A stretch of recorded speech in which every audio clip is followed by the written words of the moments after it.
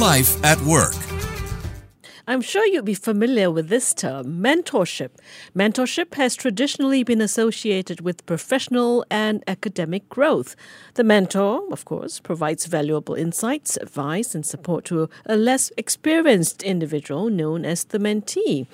And it usually involves the dynamic exchange of some sort of knowledge, experience, and guidance between two individuals in a collaborative process. These days, we've got a term called social mentorship that has emerged. On Life at Work, we explore this approach, which, unlike traditional mentoring, extends beyond hierarchical structures and programs, but instead focuses on building authentic relationships and connections. My guest this week is Sam Neo, founder of People Mentality, an award-winning employer branding consultancy, and Stories of Asia, which is a storytelling and social mentoring platform. In the first of this two-part interview, Sam shares why social mentoring is a powerful tool, not just for personal growth, but also for success at the workplace. Welcome to the show, Sam. Thanks for having me, Lynn.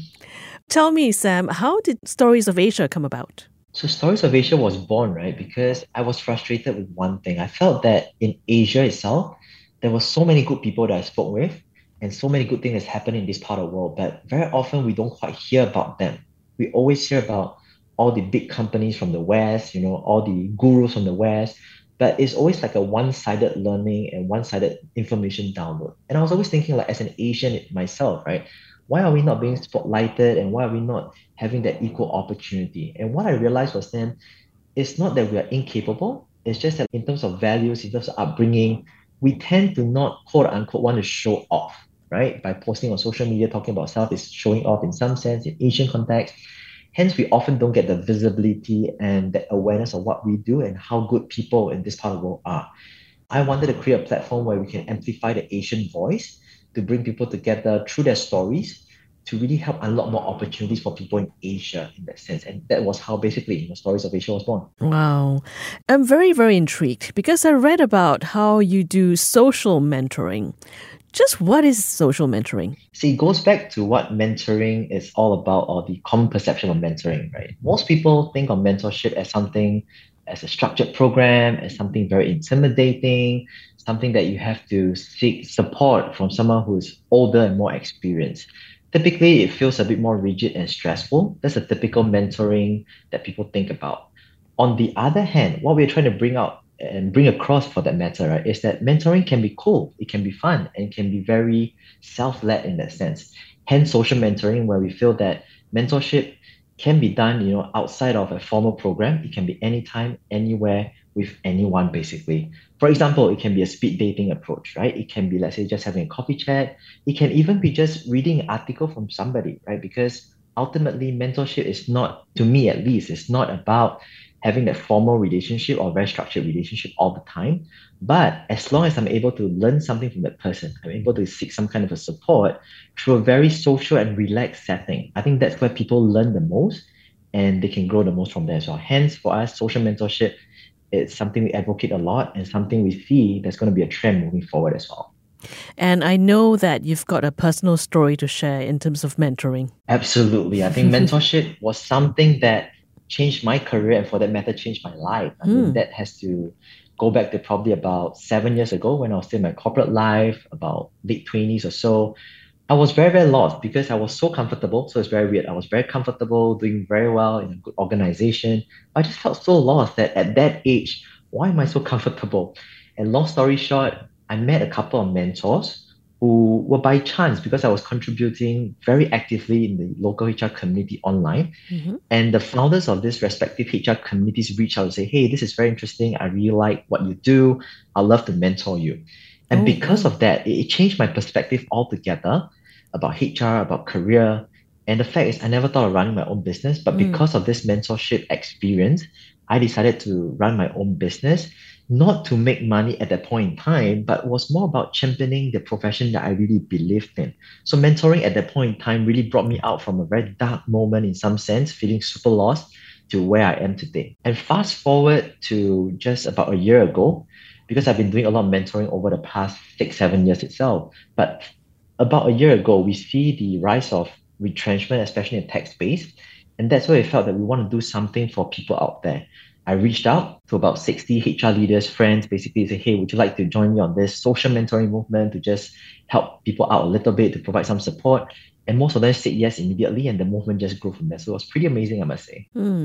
I suppose for your story, your own experience, you were very fortunate to have someone actually offer that help to tell you that they want to mentor you. But what about those people who might be, a bit shy to seek help? Where do you start with that? How do you find a mentor? That is a very big challenge, in fact, because like you said, I was really fortunate. And back then, when I was, being mentored by those mentors that I mentioned, how I tried to pay it forward was then to try to mentor others as well, right? But the thing is, even if I have a willing heart, how many people can I mentor at one go? Probably not that many as well. So we realized that there's a real problem out there where people really need help, but then they don't know where to seek help. Even if they have the platform to say, I have these mentors available out there, the next problem is then they're not aware how to reach out, or they're afraid that if I reach out, will I look bad, right? So that's commonly the problem that we face. Hence, that's why we started this seed mentoring platform, a social mentoring platform, to really enable people to have access, first and foremost, access to some of these high quality mentors from, let's say, multinationals, entrepreneurs, and then through our face-to-face event, create a safe environment for people to come together in a facilitated manner to match make people. So I would say that first and foremost in the market, we need to provide access to all these people so that they know how to reach out to these people. Second thing is then, how can you create a safe environment so that they feel comfortable enough to reach out and not be judged? So I think these are probably two very quick steps and important steps to get people acquainted with mentors. You were talking about Seed Social Mentoring. It's an app. Yes, it's an app. We launched it about a year ago. Actually, there are a lot of apps out there talking about mentorship, but not specifically social mentorship. I believe you're probably one of the first, if not the first, focusing a lot on social mentorship because for us, it's not so much about having that formal structure there, but it's about facilitating, right? This relationship. So it's just like dating essentially, right? You want to find someone with the right vibes. You want to find someone that somewhat solves your needs in some sense, right, from a career standpoint. And that's why the app is more like a tool to create that accessibility, that tracking to help you monitor your growth in that sense. But beyond that, it's about relationship building. Hence, we always believe a lot in both the online and offline combination to make this effective. I see. So it's more like mentoring, facilitation, if you like. In a sense, right? I mean, the platform is to facilitate. So when I say platform, I'm not just saying the tech platform. It's also the things that we do, the community that we build. Because for me, what's valuable in this whole thing that we're doing is the community, right? Because without the mentors, without the mentees, an app is just an app, right? An event is just an event. But ultimately, it's the people that make things happen.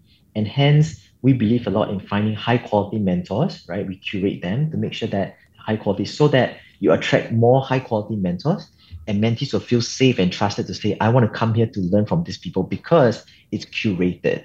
Okay, I'm going to put you on a spot.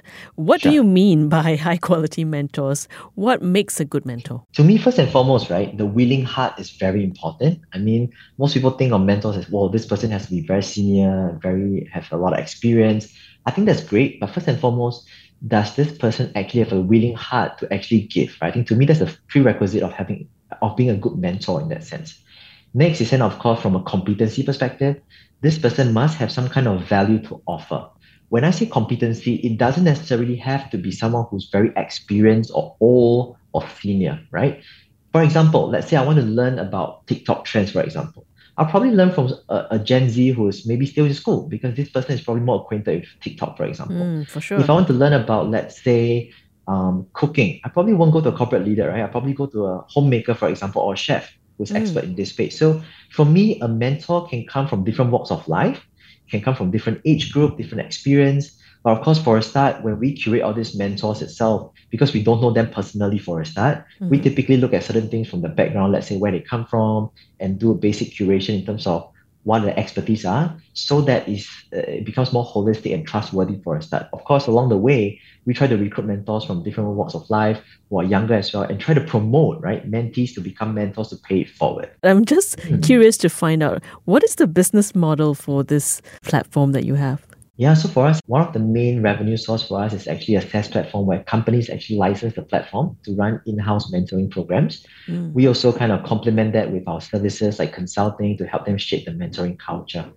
At this moment, we also launched a very interesting program as part of our membership program. We call it the Seed Learning Festival, which is the first of its kind year-long learning festival, where we invited currently 60 plus senior established leaders from organizations like LinkedIn, Google, Tencent, Chanel to share on a weekly basis, right? To kind of provide external mentorship for people who are looking at gaining mentorship at an affordable rate. So these are a couple of things that we do at this moment to fund our movement. Even though we're not social enterprise, we still have to make sure that we are financially sound to do our social work yourself. So that's how we kind of monetize and sustain this movement at this moment.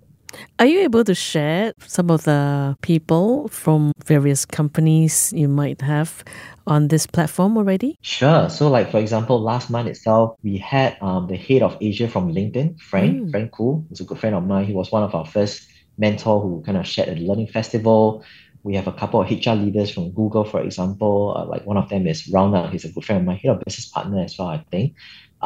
We have the head of, let's say, talent acquisition from L'Oreal, Agnes, who's my friend as well. So quite a lot of HR and business leaders who are kind of, my LinkedIn connection turned friend and now mentors on our platform itself. Fantastic. Sam, in terms of the demographics of this community, do you find that there are more younger people or, middle-aged people? Tell us more. From a mentee perspective, there's actually a good mix. We do have primarily young professionals, and I would say probably about 70% young professionals, then a combination of 30%, which would be like students as well as mid-career folks. So we do realize that increasingly we are seeing more mid-career folks who probably lost a job, or some of them are thinking of transiting from, let's say, a corporate job into entrepreneurship, or from entrepreneurship actually back into a corporate role itself. So that's pretty much the demographic from a mentee perspective. From a mentor perspective, I would say at this moment, 60% or so are HR leaders, for the fact that I came from HR and this is more like a career support kind of initiative.